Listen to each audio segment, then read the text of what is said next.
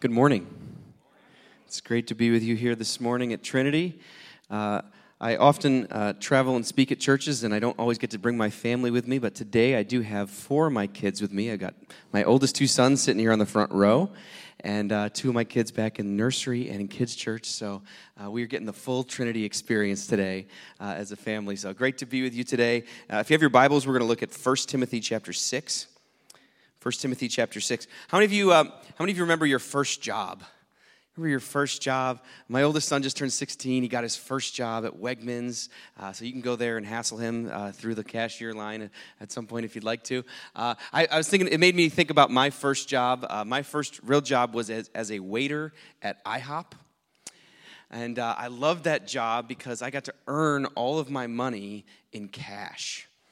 And I got to bring it home every day and feel it and touch it and count it, and the stack would get bigger as the week would go on, and I could smell it. Of course, my money smelled like pancake syrup, but it was a great smell, and to this day when I smell pancake syrup, I think of those tips as a waiter at IHOP. It's a time in your life when for the first time you have disposable income. Like you can do anything that you want with your own money. And we've been teaching our kids about this from an early age. In fact, when they want to do something that's a little bit more expensive, we'll say, hey, listen, we're going to help you, but you need to put some sweat equity into this yourself. And so a couple years ago, my kids said they wanted to go to summer camp.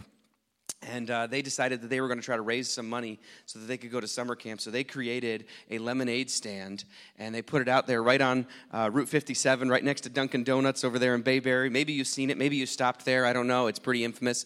They worked there for 2 days straight, and they brought home that first summer $600 in cash from a lemonade stand. They brought it home. They counted it all up, and then they threw it up in the air and let it rain down on them. And then they started to swim in it like they were Scrooge McDuck. Money is something that we have an interesting relationship with, isn't it? We love to get more of it. We fret when we are low on it. We can never quite seem to have enough of it to make us comfortable. And I think the one thing we can all agree on is that we don't like talking about money in church. And that's always the response I get. We don't like talking about it in church. Pastors and preachers, we don't love talking about money. We don't like talking about money. But God actually has a lot to say about money in Scripture. And so if he has a lot to say about it, then we need to talk about it as well. And Jesus talks a lot about money specifically because money is so intrinsically tied to the desires of our hearts. Jesus said in Matthew chapter 6, he said, where your treasure is, there your heart will be also. And so this morning you are in a series as a church called Why We Gather, and we're going to be tackling the topic of generosity this morning. We gather to give.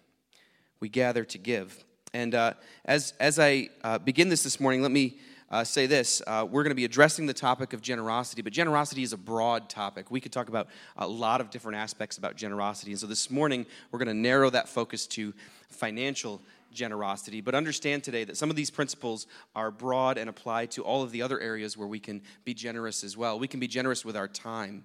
We can be generous with our attention and with our care and with our hospitality, opening our homes. There's so many different ways for us to be generous. So understand that there is more to generosity than what we're talking about this morning, but this is the narrow focus of what we're going to talk about today. Scripture has some very specific things to say about financial generosity, how we handle the resources that God has given us. Listen to what the Apostle Paul says in 1 Timothy chapter 6, and we're going to read here starting in verse 17. He says, command those who are rich in this present world not to be arrogant, nor to put their hope in wealth, which is so uncertain, but to put their hope in God, who richly provides us with everything for our enjoyment. Command them to do good, to be rich in good deeds, and to be generous and willing to share. In this way, they will lay up treasure for themselves as a firm foundation for the coming age, so that they may take hold of the life that is truly life. Would you pray with me one more time this morning? Heavenly Father, today we thank you for who you are. God, we thank you that you are a generous God.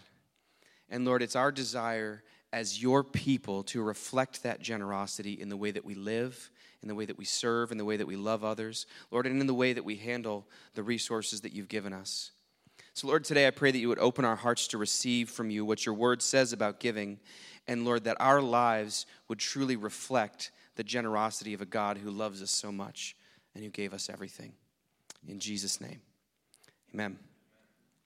How many of you know generosity is important to God? God is a generous God. And of course, it's easy for us who are followers of Jesus Christ to understand the idea of giving. We give because God has already given to us. We give because Jesus has already given us more than what we could ever ask for or ever imagine. Jesus is the best gift of all, and God's already given so much to us in Christ. And so, as Christ followers, we reflect the image of God when we are generous. Generosity, when we think about generosity, a lot of times we think of generosity as something that is maybe spontaneous. We feel the urge to be generous in the moment. We see a need and we want to be compassionate. We want to reach out and we feel that in the moment. And I will tell you that generosity very often works that way. The Spirit of God moves in our lives and causes us to respond to different needs. But I would also say this, that generosity is a spiritual discipline. It is something that is meant to be a sacred rhythm in our lives, something that we do as a practice and a force of habit, even when we don't feel like it. And so generosity is important to God. And it's important to God not just at the individual level, but also at the corporate level. It's important for the church to be generous together. When you give to and through your local church, you are synergizing your generosity for maximum impact in God's kingdom. When we give together as a church, we do more together than what we could ever do on our own. And so when we say we gather to give, it's not just talking about, hey, we all have to come into this room so that we can all give at the same time, right? You can give from your couch, you can give from your computer or your smartphone, right? There's so many different ways to give, but yet we come together, we're collectively gathering our resources to give together, to do as a church and as a body of Christ what we could never do on our own. We gather to give. And so this morning, I'd like to just talk to you for a few moments about the truths that we affirm when we give. I'd like to suggest to you today that when we engage in the discipline of kingdom-minded financial generosity as the local church, we are tangibly declaring certain things to be true in our lives. And so this morning, we're going to look at 4 of those truths. And so the first truth I want to look at this morning is this, is that everything I have belongs to God. Everything I have belongs to God. When we give, we are affirming that everything we have belongs to God. We're saying, God, you created everything. God, you own everything. God, you are Lord over everything. And so everything that I have comes from you. And everything that I have belongs to you already because everything is yours. King David writes about this in Psalm 24:1. He says, "The earth is the Lord's and everything in it, the world and all who live in it." Everything belongs to God. And so if everything I have belongs to God already, then anything he allows me to possess is really already his, and he's given it to me to steward. Financial generosity is a tangible, physical act that demonstrates to God that I understand his ownership, that I understand that he owns everything I happen to possess. You're probably familiar with this statement. Jesus is teaching and preaching, and some religious leaders come to him and they say, Jesus, is it right for us to pay taxes to Caesar? And Jesus' response to them is this. He says, give to Caesar what is Caesar's, and give to God what belongs to God. What's Jesus saying there? Well, he's saying a lot of things, but he is saying this. He's saying, listen, when you pay your taxes, everybody's paying their taxes, right? Oh, that due date's coming up here soon, right? When you pay your taxes, you are acknowledging the authority of the government in your life. But he's also saying, when you are generous and you give to the work of God, you are acknowledging the authority of God in your life. You're acknowledging his ownership over everything that you possess. Everything we have belongs to God. Now, on a side note this morning, I will say this. Biblical financial generosity starts with the tithe. It starts with the tithe. 10% of our income from all sources devoted to God through the work of the local church. Now, I don't have time to do a full expository preaching on the concept of tithing this morning, but I will say this. Tithing is fully biblical. It is affirmed in both the Old Testament and the New Testament. It's affirmed by Jesus Christ himself. It's not debatable. It's there. It's in Scripture, and it's there for us to follow and to be a part of. And the New Testament model, while it may give us some different ideas about what generosity looks like, it certainly doesn't give us a lesser picture of generosity. In fact, it gives us a greater picture of generosity. The New Testament church models a generosity that goes well beyond the tithe. And so at the very least, the tithe is the starting point for biblical financial generosity. Now, that being said, God does not just care about 10% of what we have. He doesn't care about just how we handle that 10% of our financial resources. He cares about all of it because all of it's his. In Jesus' parable of the tenants, he compares us to servants who are entrusted with a master's wealth and who are responsible for investing it wisely until he returns. And so we're meant to see everything we have as something entrusted to us by God for investment into his kingdom and his ultimate purposes. It's all his to begin with. Biblical stewardship, then, involves seeing all of our resources, financial or not, as gifts from God to use as he directs in our lives. I love what author Lynn Miller says about this. She says, stewardship is the act of organizing your life so that God can spend you. And so for the Christ follower, generosity is actually a mark of ownership. When we give, we are saying, God, I belong to you. Everything I have belongs to you. Everything I have is yours. The second truth we affirm when we engage in biblical financial generosity is that we affirm that my heart belongs to God. My heart belongs to God. So not only is financial generosity about lordship, right? It's not just about acknowledging who owns my possessions. That's one side of it. But it's also about worship, acknowledging who owns my heart.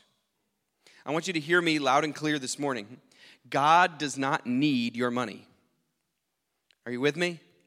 God does not need your money. He already owns everything. It's already all his to begin with. God does not need your money. God doesn't want your money. But what he does want is your heart.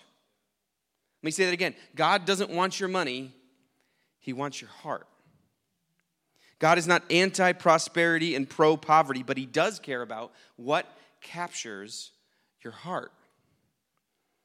And the truth is that our hearts are often so easily led astray by finding security, power, comfort, and approval through money and possessions. That's why Jesus said in Matthew 6, he says, where your treasure is, there your heart will be also. He says a little bit later in verse 24, he says, no one can serve two masters. Either he will hate the one and love the other, or he will be devoted to the one and despise the other. You cannot serve both God and money. Jesus is saying that our money, our wealth, our possessions are directly connected to what we value and what we worship and what we trust to bring us fulfillment. God isn't concerned about how much money you have so much as he is concerned about how much money has you. And so the discipline of financial generosity, by its very nature, is meant to kill the idol of money in our hearts. To bring us to a place where our heart's security, rest, provision, and fulfillment come from God and not from material things. John Wesley writes, he says, money never stays with me. It would burn me if it did. I throw it out of my hands as soon as possible, lest it should find its way into my heart. And so financial generosity is an act of worship. It's a direct counter to the idol of money and greed in our hearts, and it declares to God, God, my heart is yours. It says to God, God, what I have doesn't have me. You do. God doesn't want your money. He wants your heart. So when we participate and engage in the discipline of financial generosity, we're declaring that everything we have belongs to God, but we're also saying, God, my heart is yours as well. Thirdly, we're saying this. We're saying, God, you are my provider. God, you're my provider. Financial generosity at its core is an act of faith. How many of you know that faith is more than just a blind idea or a wishful hope? Real faith is active and is meant to be tangibly demonstrated. And financial generosity requires real faith because it puts part of our very livelihood, what we need to survive and function in this world, back into the hands of God. It's saying, God, I'm taking what I need to live on and what I need to survive, and I'm putting it back into your hands and saying, God, I trust you to provide for my needs. I trust that you're going to be the one to take care of me. I trust you so much, I'm willing to give you back a significant portion of what you've already given me. And not just at random moments, but I'm going to do it consistently and as a discipline because I trust you. Not just when times are good. How many of you know it's easy to trust God and to be generous when times are good? But true faith is often most demonstrated in difficult times, in times of desperation, in times of scarcity. But God is very clear in Scripture that when we depend on Him, He will always come through. He will always come through. And not only that, no matter how much we give, He says, you will not outgive me.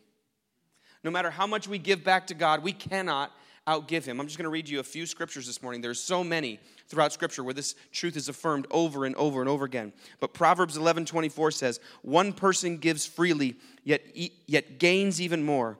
Another withholds unduly, but comes to poverty. A generous person will prosper. Whoever refreshes others will be refreshed.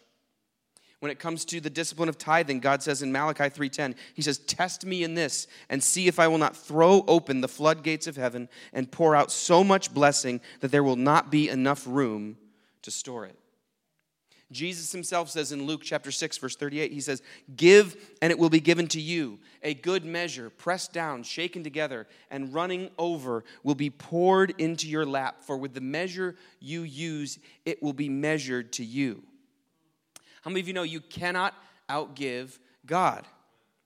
You cannot outgive God. L.G. Chernow says, I shovel it out and God shovels it back, but God has a bigger shovel. That's great. Martin Luther says, I have held many things in my hands and I have lost them all, but whatever I have placed in God's hands, that I still possess. You might say, well, Dan, I've tried to be generous and try to be faithful with my finances and tithe and give. But Dan, God has not made me wealthy yet. And in fact, I still have some significant financial challenges. Now that may be true. That may be true. But I will tell you that Scripture is very clear, beyond the shadow of a doubt, that God always gives us back more than what we could ever give to Him. And in fact, He already has. And maybe, just maybe, what God wants to shovel back into your lives is better than money. My wife and her family grew up in the inner city of Pittsburgh. They grew up in a really poor neighborhood, really humble means, and her dad worked really hard trying to support their family and worked overtime and did everything he could to provide for his family, but he was trying to keep them in a school that was safer and better for them, and so that's where all of their resources went, and so they lived on very little growing up. But they were still faithful to tithe, and they were still faithful to be generous and be faithful to give, even with what little they had. And this was their family prayer, and I love this. Their family prayer was this. They said, God, if you have it in your heart to bless us in some way financially, we're grateful for that. But God, would you instead bless our family spiritually? Whatever way you would have wanted to bless us financially, God, would you instead make that a spiritual blessing in our life, in our family? Isn't that a great prayer? Isn't that a great prayer? I can tell you that God has and is still answering that prayer over my wife and her entire family to this day. Maybe what God wants to shovel back into your life is better than money. Maybe what God wants to give you back into your life is something that money cannot buy. Maybe it's something that's going to last for eternity. Maybe it's something that's going to change your family and generations to come because of what you've done and how faithful you've been to God in your giving. Financial generosity declares that God is my provider, that He's the one that I can trust to take care of me above all else, and that I cannot outgive Him no matter what. Finally, financial generosity declares that I value the life to come. That I value the life to come. Jesus says, store up your treasures in heaven. Why? Why does he say this? Because physical treasures on earth are temporary. They are fleeting. You can't take them with you in the end. Earthly treasures, they rot, they rust, they break, they go bad without fail. But what we invest into eternity, that lasts forever. No one on their deathbed ever said, oh, I wish I had earned more money in my lifetime. No one on their deathbed says, oh, I wish I had been less generous in my lifetime. We don't say that. Why? Because all of a sudden we begin to understand that there is a life to come that matters more than the life that's in front of us right now. And so financial generosity is a spiritual discipline, and it's a spiritual discipline with the intent of reorienting our hearts towards things that will last forever. And here's an important truth for us to understand. The financial generosity of believers, of Christ followers, is God's way of funding the work of the local church. How many of you know the work of the local church is a spiritual and eternal work? The work of this church that you are a part of is a spiritual and eternal work. And it's your financial generosity that empowers the work of the local church. The local church is God's plan for reaching the world. Jesus said, I will build my church, and the gates of hell will not prevail against it. The local church is God's plan for reaching the world.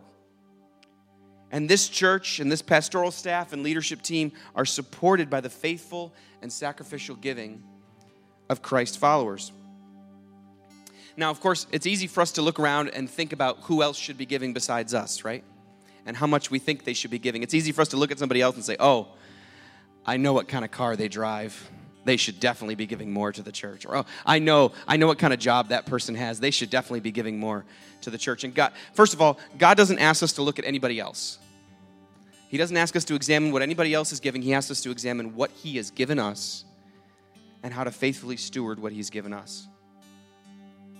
And the other thing we need to realize this, and I'll tell you this is the God's honest truth. In all the churches that I've been a part of in my 18 years of ministry to this day, I have never once been a part of a church with a tithing millionaire.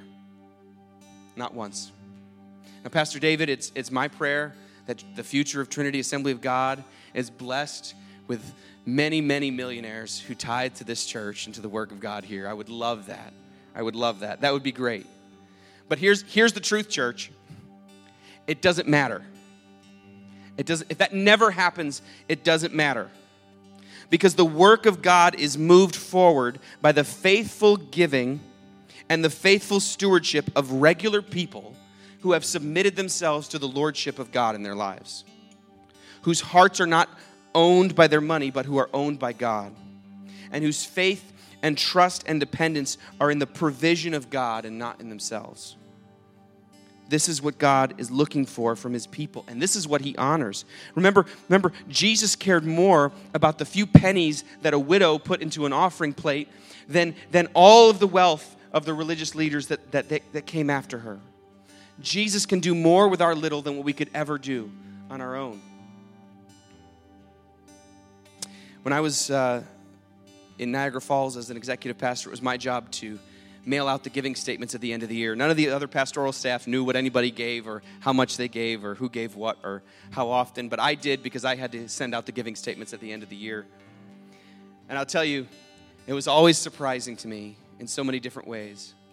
Sometimes I'd see somebody's name, somebody who I knew was highly involved and highly vocal and opinionated about the church and, somebody who's a big influence in the church. And then I'd look at their giving statement and I'd realize their treasure is in a different place.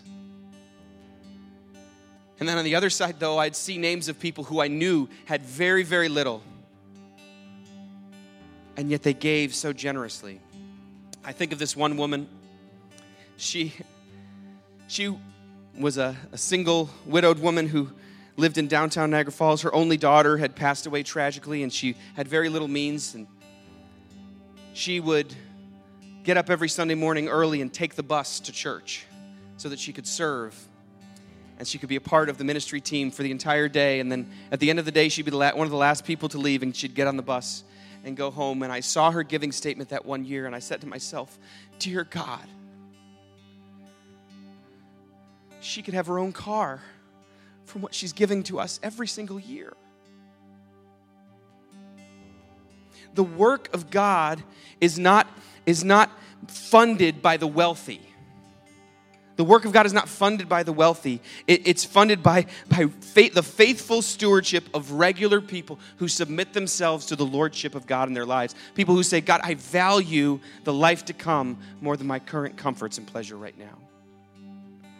By people whose hearts are invested in changing eternity. Would you bow your heads with me this morning as we pray? And as we do, I'd just like you to begin to ask this question in the quietness of your heart. As you begin to think about your own resources, not anybody else's, but your own, what God has given to you and what He's entrusted to you, if all of that is laid out before you, would you be able to say, is the way I handle my finances declaring these truths? Is the way I handle the resources that God is giving me, is it declaring that everything I have belongs to God? Is the way that I'm handling my financial resources, is it saying that my heart belongs to God? Is the way I'm handling my money saying that God, you truly are the provider in my life? And is the way we handle our resources saying, God, I value the life to come? And as you examine that reality within your own life this morning, I just begin to challenge you to say, God, where are you challenging me to grow in the area of financial generosity? Where are you challenging me to grow? Maybe you have never begun the discipline of tithing in your life. And that may be a big step. Maybe that may be a scary step for you. I encourage you, even if you can't take that full step today, that you begin to dip your toe into the water and start with percentage-based giving. Maybe start with 1%, 2%. Begin to dip your toe into the water. God is faithful. He's going to show Himself faithful and true in your life. And baby steps towards obedience is still good. So begin to move in that direction. Maybe you already tithe, and maybe God is challenging you this morning to broaden your mission support. Or maybe He's challenging you to restructure your family budget so that you can say no to some good things so that you can invest in some eternal things. Ultimately, we understand that it's the gospel that informs why we give. We give because God has already given His very best to us in Jesus Christ. God has broken through our sin and our rebellion and our rejection of Him by giving us His one and only Son as an atoning sacrifice for our sins so that we could be made right with God the Father. We cannot outgive God. He always gives us more than we could ever give Him. In fact, He already has, hasn't He? Heavenly Father, today we thank You. We thank You that You are a generous God. And Lord, it's our prayer today that we would be a generous people in response to who You are and what you have already done and who you've already given us in the person of Jesus Christ. God, it's our prayer today that the way we handle the resources that you have given us would reflect the hearts of people whose lives have been transformed by Jesus. God, as we declare today, everything we have is yours. Our hearts are yours. You're our provider. And God, we value the life to come. Help us, Lord, to be generous people as we invest in eternity. In Jesus' name.